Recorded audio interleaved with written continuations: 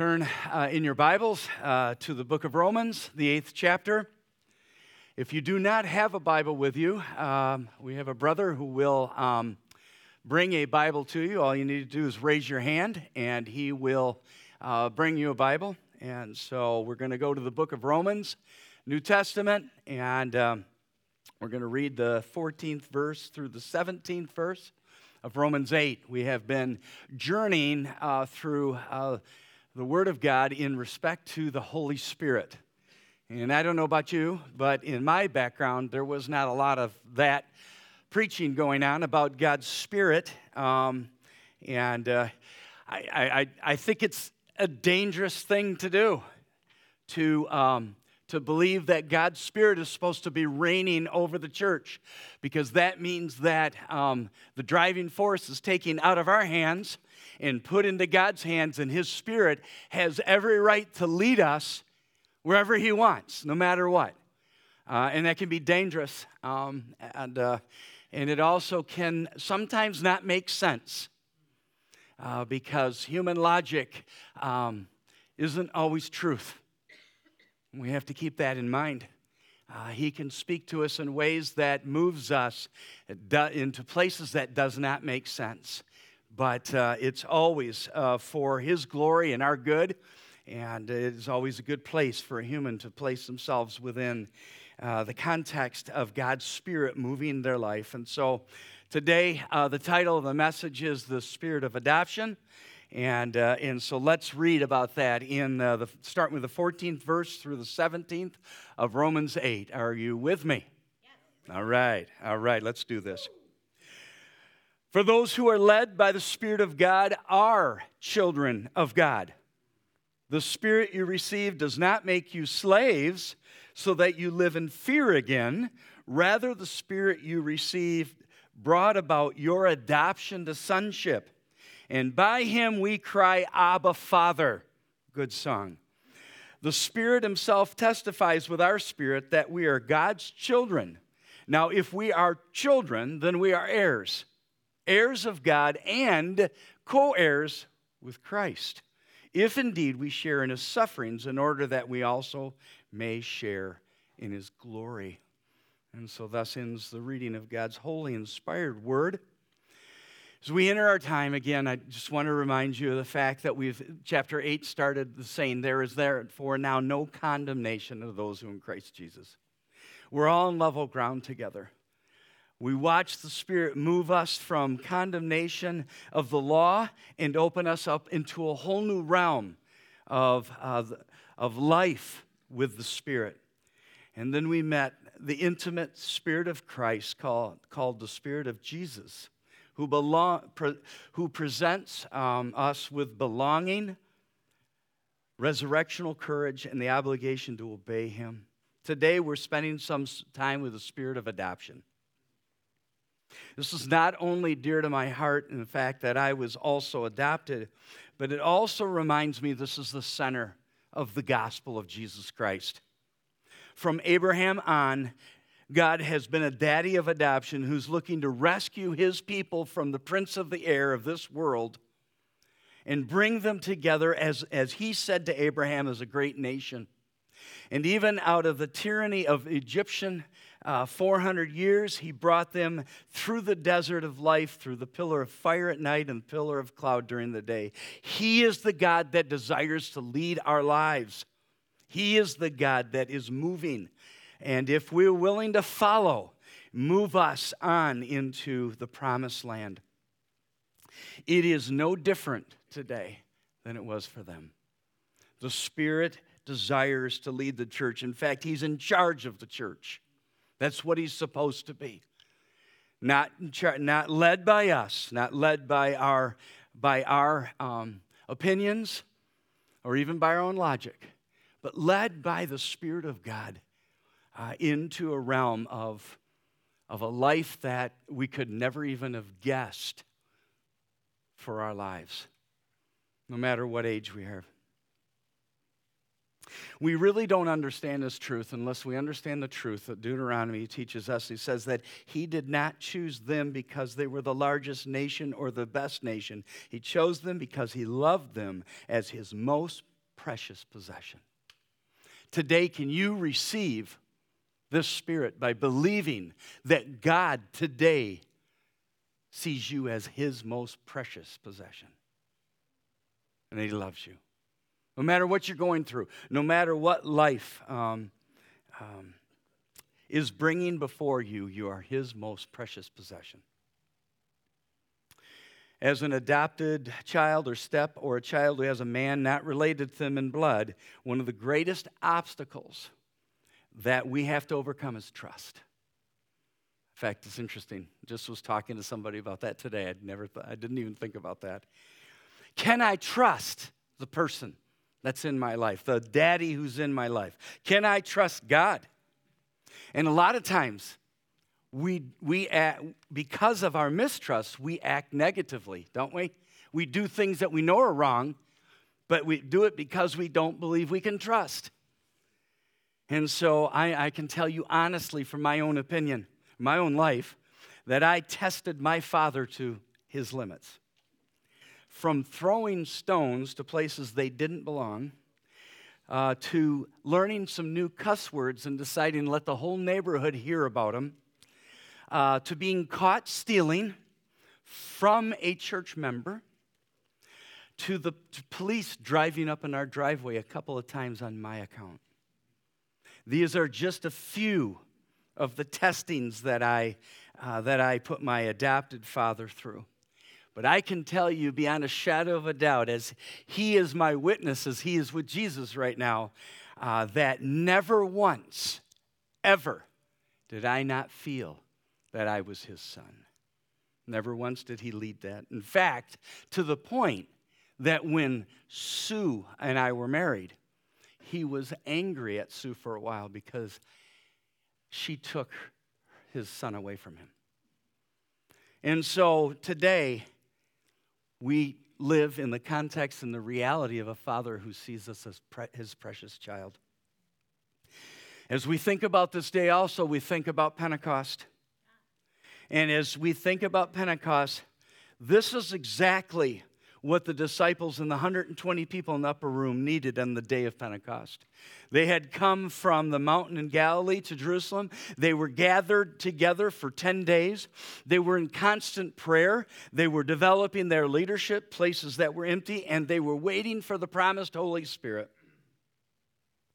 And the Holy Spirit came and testified, first as a violent blowing wind, which is from the Old Testament, represents the presence of God. Because in Ezekiel 1, it says that I saw a windstorm coming out of the north. It is a testimony to the presence of God. But also as the tongues of fire let on each of their heads, representing the power of the Holy Spirit that had been promised by Jesus, they too needed the promised assurance of God's presence and power to live out the life He called them to live. We need that also. This is not some, let's just get our doctrine right and let's just legally live right. It's a life that's set on fire by the Holy Spirit to live unconventionally in this world for Jesus Christ. And that's exactly what happened to the disciples. They were blown into a whole new life. A whole new life that was marked by one thing. What was it? Was it healings? Yes, healings can come from the presence of the Spirit and the power of the Spirit. Is it a word of knowledge? Yes, Peter preached, and it was seen. Is it casting out demons? Yep, it can happen. And it had happened. But I think the most interesting thing that is revealed in Acts 2 is this. That the power of the Spirit saved 3,000 people. And their lives were transformed to the point that they were in unity with each other, that they devoted themselves to the apostles' teaching, to the fellowship, to the breaking of bread, and to prayer. Yes, there were signs and wonders, but you know what? It wasn't even important enough to the Spirit to reveal those signs and wonders to us. It just said there were signs and wonders. But what was important to the Spirit was the fact that all believers were together and had everything in common. And that's what's seen as the Holy Spirit comes together. This is what's so important to the Father. This is what's so important to the spirit of adoption, is the fact that God's Spirit draws us together, unified as a family of God in this place. Unified in such a way that our differences don't change us, that it doesn't even matter how different we are, because we are unified and brought together. And so today, God's Word brings us 3 assurances of this Spirit. 3 assurances that hold our hearts together, that the Spirit of God is within us. The question is, do you have these assurances? The first assurance is the assurance of being led by the Spirit of God. The second assurance is the assurance of access to the Father. The adoption, the actual adoption that gives us access to the Father. And the third is the inner assurance of the Holy Spirit. The witnessing fact that He does live within us. And so the first, the assurance of being led by the Spirit. It says here, for those who are led by the Spirit of God are the children of God. The Spirit of Jesus is our leader. That is what His job is. The Bible says in verse 9 of this chapter, if anyone does not have the Spirit of Christ, they do not belong to Christ. I have had people saying to me that we see the Spirit moving in this church. And my thought is, well, praise the Lord. But if He isn't, then we're wasting our time. We're wasting our time. Because in the movement of the Spirit, lives are changed, hearts are changed, and we are moved. And you sang these words. You sang these words. Because when you speak and when you move, when you do what you can only do, it changes us. It changes not only what we see, but what we seek. There is an inner change in our life. And this is marked by 2 things. The Old Testament says it this way. The assurance of being led by the Spirit is that the hand of God is on you. The hand of God is on you. This phrase comes in many ways, but in Joshua 4:24 it says this: when Joshua was talking about the people being led across the Jordan and across the Red Sea, it says this: He did this so that all the people of the earth might know that the hand of the Lord is powerful, and so that you might always fear the Lord your God. Has God's word penetrated your heart and moved you in such a way that, A, you're being drawn to God? Your heart's being drawn to God. You don't make that happen. It's because the Spirit of God is drawing you. Second of all, that He actually saved you. That there is a point in time in your life where your heart came before the Lord. You repented of your sins. You saw Him for who He really was, and your life was changed and moved. Third, that the purpose of your life changed. No longer, like me, right? After high school, I said, you know what? It's a great idea to go to electronics, and because that's where the money is. I actually served in the field for 15 years. It was great. But that was my idea. In the midst of it, God says, I have another idea for you.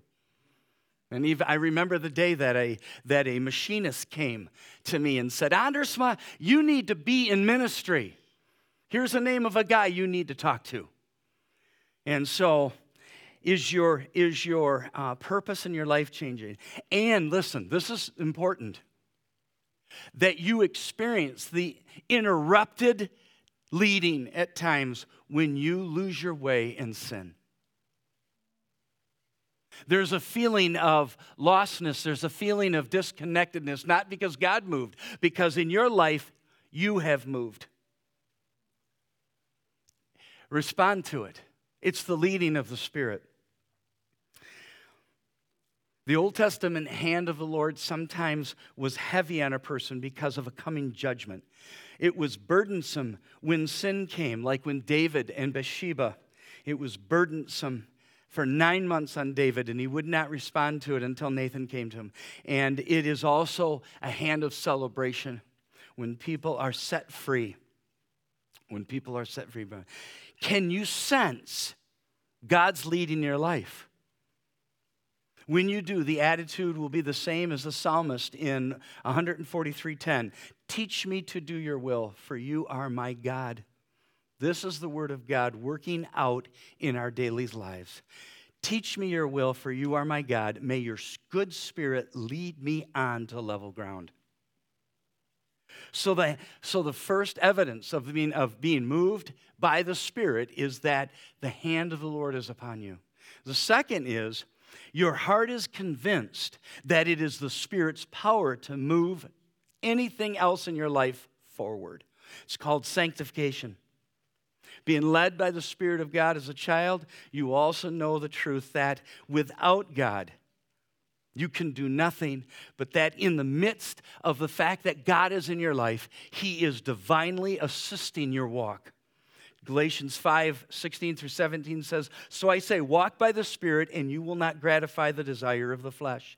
For the flesh desires what is contrary to the Spirit, and the Spirit what is contrary to the flesh. They are in conflict with each other, so you are not to do," this is an interesting line, "so you are not to do whatever you want to do." I think sometimes people miss that line, especially in America, because we like to say, I can do what I want to do. But it's in the conflict that comes between the flesh and the Spirit that your life is moved in such a way that you go, I need thee. Oh, I need thee. Every hour I need thee. Amen. Yes, that is true. And it is that promise that not only did Jesus save you, but He's also the source so you can live out the life that He saved you to. Isn't that awesome? You know, if He just left us, you know, if he just left Daniel, say, okay, I saved you. Now go try to live this out. How frustrating that life would be for Daniel, because he doesn't have the strength to do it of himself. But when He divinely becomes the power for us to live into it, it is an amazing truth. Sanctification is a mystery, but the result is undeniable. It is through that God performs the outworking of spiritual power in our life. The power to overcome sin. The power to produce fruit. He has not left you alone. He's leading you. And you know what? I look at my brother Russ, and he says this, that even in our old age, we'll be green. We'll still produce fruit. Right, brother? Yes! Yes! We still have something to do. And so the question is this, people of God, as you listen, you weren't brought here by accident, or because you had something else planned. You're brought here because you needed to hear. Are you being led by the Spirit of God? Are you a child of God? That is, when you're led by the Spirit, you absolutely have the assurance you're a child of God. Amen. Amen. Amen. So God's hand is on you, and sometimes it can be heavy.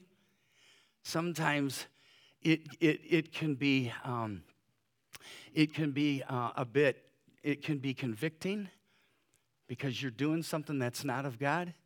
And sometimes it can be celebratory because He's doing a mighty work and you get to see it. You get to see it.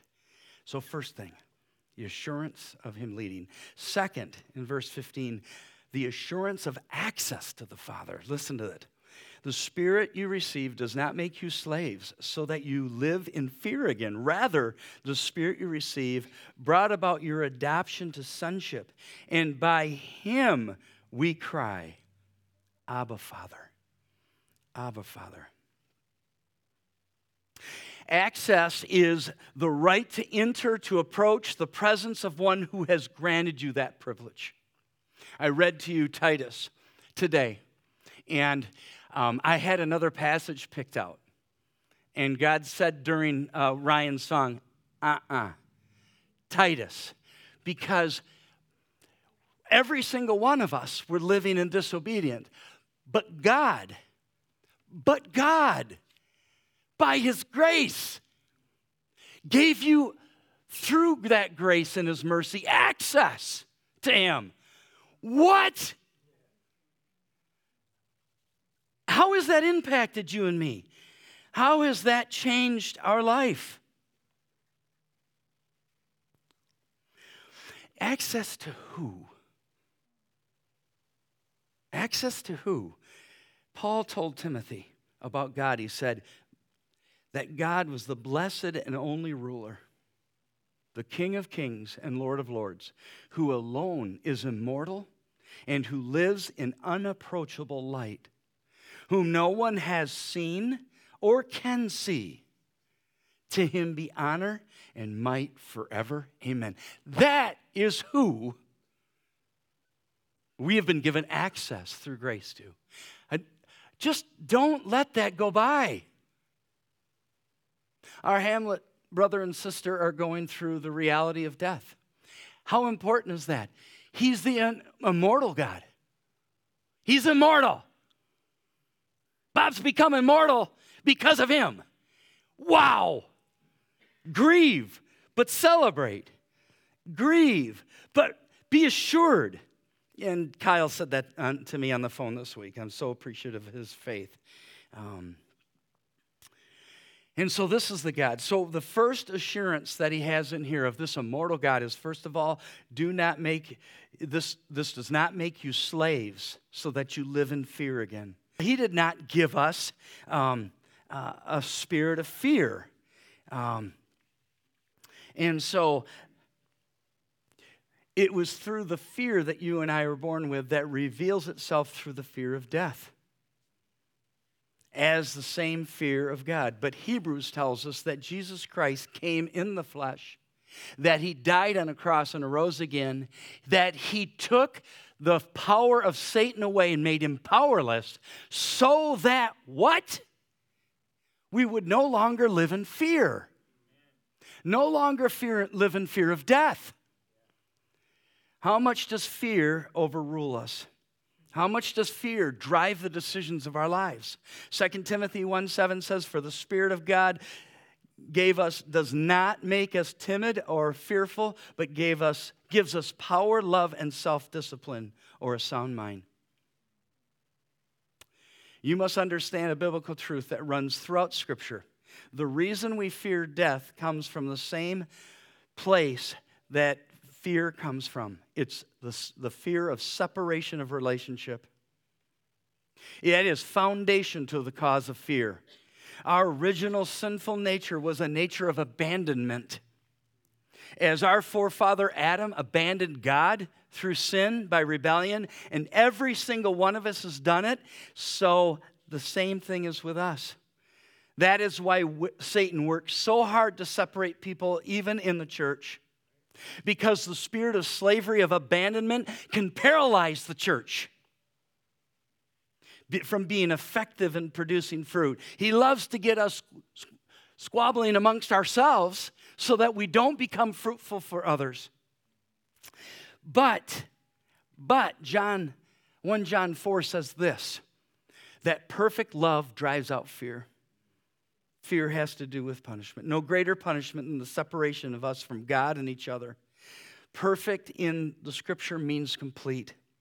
And so God brings complete love to the table in our hearts so that we can trust, that we can walk with each other, because the foundation of love is trust. And if we trust the Lord with all our heart, lean not on our own understanding, in all ways acknowledge him, he will make our path straight, and a path straight is a path that walks through his perfect love. And Jesus promised us he would not leave us orphans. I will come to you. And so that is the second assurance. The second assurance in this passage is that the Spirit brought about your adoption. Adoption, that is the child's right to attain all the privileges and rights of being a member of a family. Paul had this in mind when he thought about the adoption in the Roman world. In the Roman world, to be adopted, you had to totally sever legal and social rights to your bio family. You would be placed into your new family permanently. All previous debts and other obligations would be eradicated. And along with all that, 7 reliable witnesses needed to be in place so that if there was any possible testing of the adoption, they would be able to answer the question. The grace of God is all about adoption. Its pictures come from the Old Testament. Adoption goes all the way back. Our brother Josiah talked about themes in Scripture. You can find themes of adoption throughout Scripture. People like Moses was adopted by Pharaoh's daughter. Esther was adopted by her older cousin Mordecai. But I think the one that reflects the greatest adoption that really hits grace for all of us is now I'm not going to be able to say it. I said it so many times. Mephibosheth. Yeah, Mephibosheth. Yeah, go ahead. You come up here and get the microphone. Mephibosheth. I just sat there in my office. Mephibosheth. Why would anybody if you name your child that? I'm sorry. You have to go somewhere else. He was Jonathan's son, and he was King Saul's grandson. He was, when the war was going on where King Saul and Jonathan were killed, his nurse, hearing the news, picked him up and ran with him, and he fell, and he was disabled for life. Later on, when David took over his kingship, he was thinking about his brother Jonathan, and he said to his officials, "Is there anything that I can do for the family of Saul, for my brother Jonathan?" And they said, that Mephibosheth was living in the land and was disabled. Now, how does his life become grace? First, David took the initiative, like our God. Jesus became flesh and dwelt among us. Second, he was the grandson of the king, the natural enemy of David. In those days, when the new king came over, they would kill all the family members off so there would be no coup between the two of them. And so he was a natural enemy of David, and David took in his enemy. That's exactly what he did with you and I.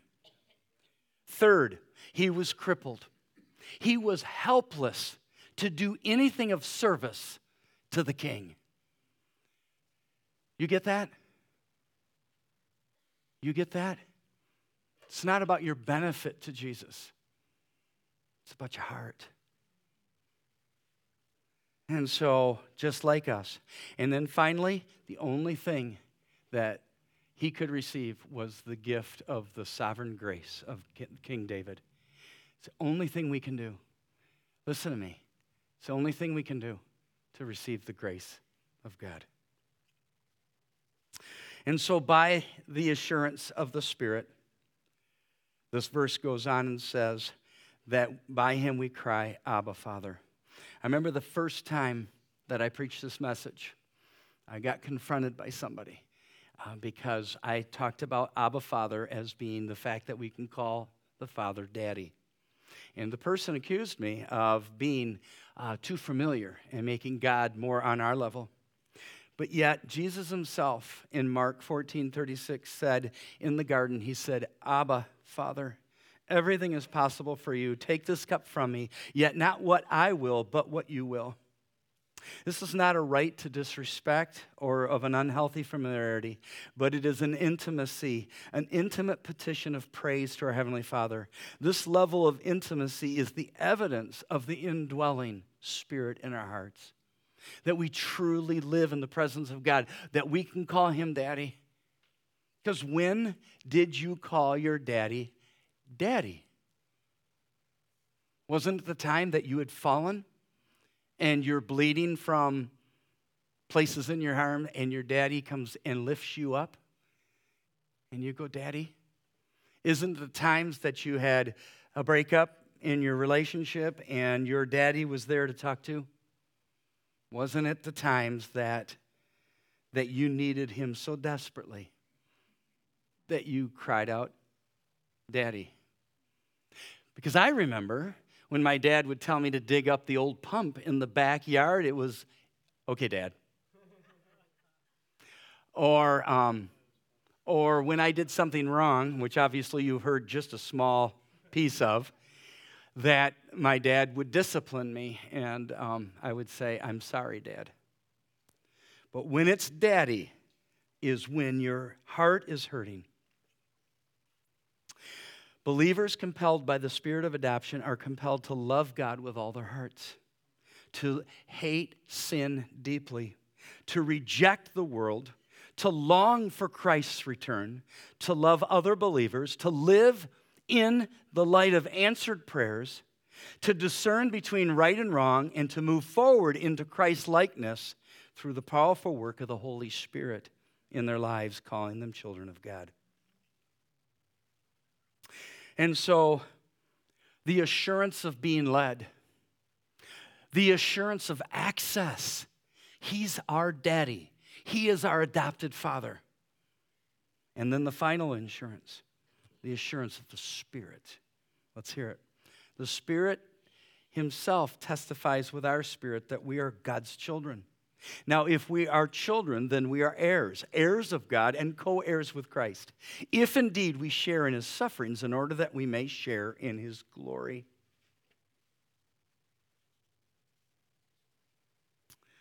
Do you live with an inner assurance that within your soul you have no doubt the Spirit of God lives within it? The first thing is that says that the Spirit Himself testifies with our spirit. I think the real question is here, as the Spirit testifies to us, do I really long for the things of God more than the things of this world? Am I willing to live a life unprotected in this world because I believe that God, who lives within me, is my ultimate protector? Do I desire to please Him in everything that I do? These are realities of the Spirit testifying to our spirit. The Spirit is a living being witnessing to the heart of every believer the truth in the light of deception. There's been an interesting thing that has happened in Christianity these days, and that is how many people who will say, "Well, I believe in God," but it doesn't move their life to any life change. And they shudder. There's a life change. That's right. Thank you. I have a friend of mine who's had cancer now 3 times. This is the 3rd time. 3 different cancers. He does not give glory to God, but claims that he knows where he's going. He cares nothing for the things of God, but holds on to the claim of God's promise. Can that be true? I'm not his judge, but the fruitlessness of his life testifies against what he says he believes. By the Spirit, your life will draw into what your heart believes. It will, by natural assent, because the Spirit is testifying. Have you had the Spirit of God testifying in your heart? Has there been times where your mind has been changed and moved because the Spirit of God living within you is testifying to His presence in your life?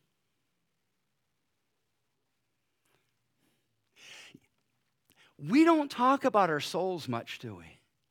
We're so caught up in the materialistic world that focus on our souls seems to almost be secondary. And yet, in God's Word, I think it's the most important thing. Dwelling within the realm of our soul, in communion with the Spirit of God, letting Him move and change us. Let Him lead our life, knowing that we have complete access, and that not only do we have access to God and be an adopted father, not only is the Spirit testifying, but you know what? We're heirs and co-heirs with Christ. In the human interaction of inheritance, wealth is distributed to each child evenly. But in the economy of God, every heir gets the full amount of inheritance. Since we are co-heirs with Christ, as Jesus received the full glory of God, we also inherit that glory. In fact, as he was approaching the cross, he really said that it was in that realm that was his glory. His glory was to obey the Father. His glory was not to let his flesh move him in his life, but his glory was to be obedient to the Father all the way to the cross. And then he said, Father, let you also be given glory through this. I can't imagine what that was like for Jesus. We cannot make light of the fact that every fiber of his flesh fought against going to the cross. I don't know what thing you have walked into that was difficult for you to walk into. I don't know what you have faced that has caused total fear over your life. But he bore the weight of it completely and walked and walked. A note on the fact that about the full inheritance. It's the whole point of Matthew 20 where it says, it's a parable talking about the vineyard, that the master hired somebody early in the morning and at 9 and at noon and at 5. And when he paid them all the same. And on earth there was complaining amongst the workers because they had worked harder. But the whole point is the fact that God gives the full inheritance to every one of his children.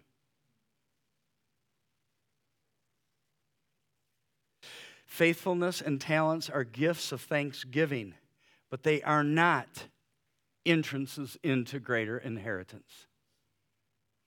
Somebody like Billy Graham, who's spent his whole life around the world speaking to millions and millions of people, inheritance is the same as somebody who on their deathbed receives Christ for the first time. If you're sitting here today and you've not received Jesus Christ, my prayer is that you will. And there's no greater place on the face of this earth than to receive Jesus as Lord and Savior. The last thing that he talks about here is sharing in the suffering and sharing in his glory. Jesus testified, and I talked about that the glory of the Father gave to him when he was going to the cross. Paul told Timothy that everyone who desires to live a godly life will be persecuted.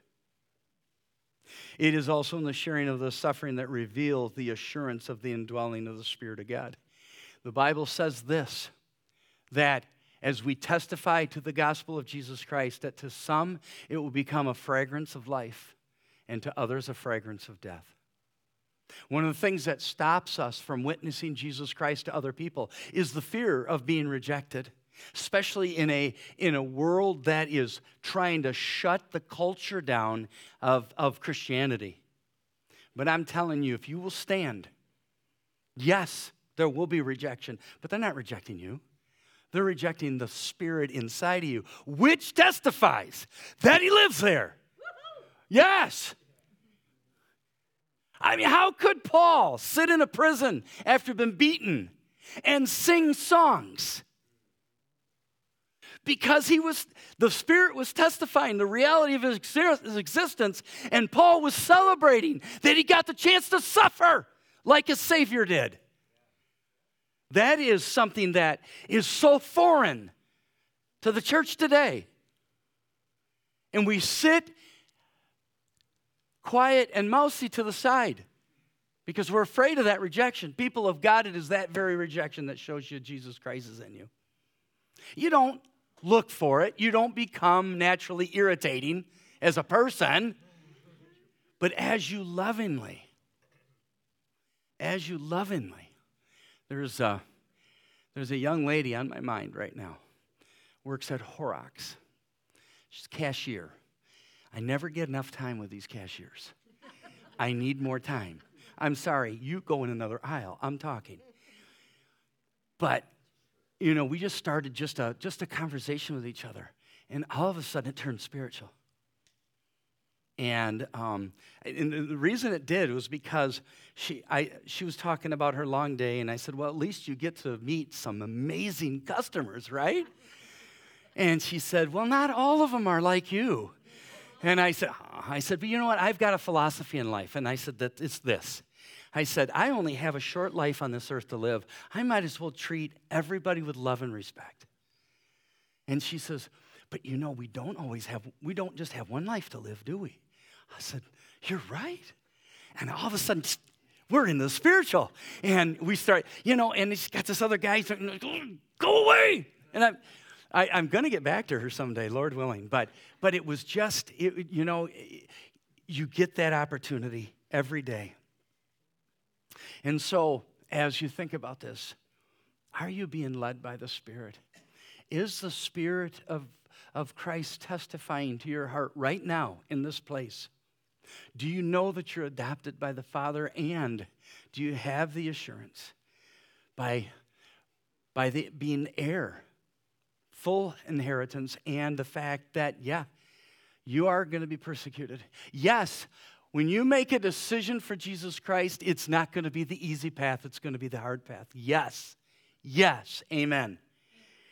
So as I was preparing for this time together, a song came to my mind, and I love my brother. It's Lead On, O King Eternal. The day of March has come. Henceforth in field of conquest, thy tent shall be my home.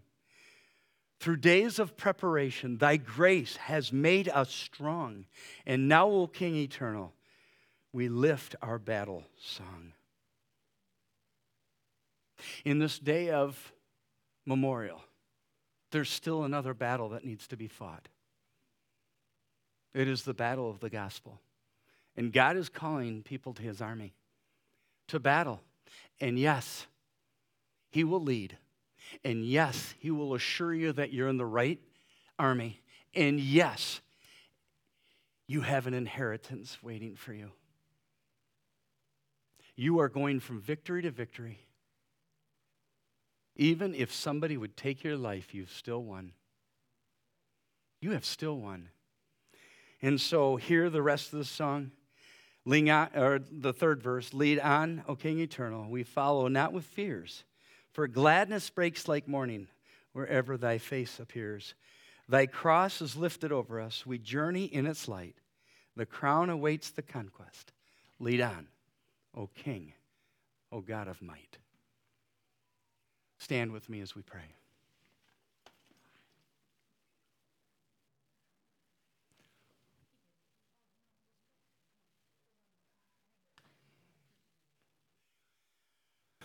Let's pray together.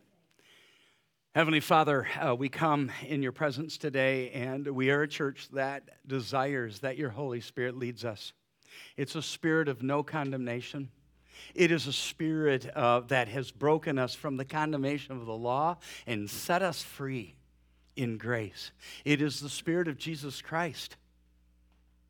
He came and lived among us in the receiving of Jesus as Lord and Savior. And Lord, it is the Spirit that leads us. It is the Spirit that testifies. It is the Spirit that has gifted us with an inheritance. And it is the Spirit that leads us even when others attack and persecute. God, raise us up to be a church that's willing to be led by you. Let us lay down ourselves. Let us lay down those things that bind us, that are holding on to us, that are hardening our hearts, that are causing separation, that are causing division as a family. And Lord, may we come together under the spirit of adoption, following you, no matter where you lead, no matter if it makes sense or not. In fact, if it makes sense, we have to ask ourselves, is it really of you? For Father, you're leading us away from the world into the promised land. And it didn't make sense to those Israelites to walk through the desert with no provisions. but you made it happen. And so, Father, we trust that you are here. We trust that you are not only the one who saved us, but you're the source that strengthens us. And that you, God, are the one, through Jesus Christ, are the one that is moving us by the Holy Spirit. Father, let that be me. Let that be us. Let the Spirit so move that you draw people into this place, not even knowing why they're here,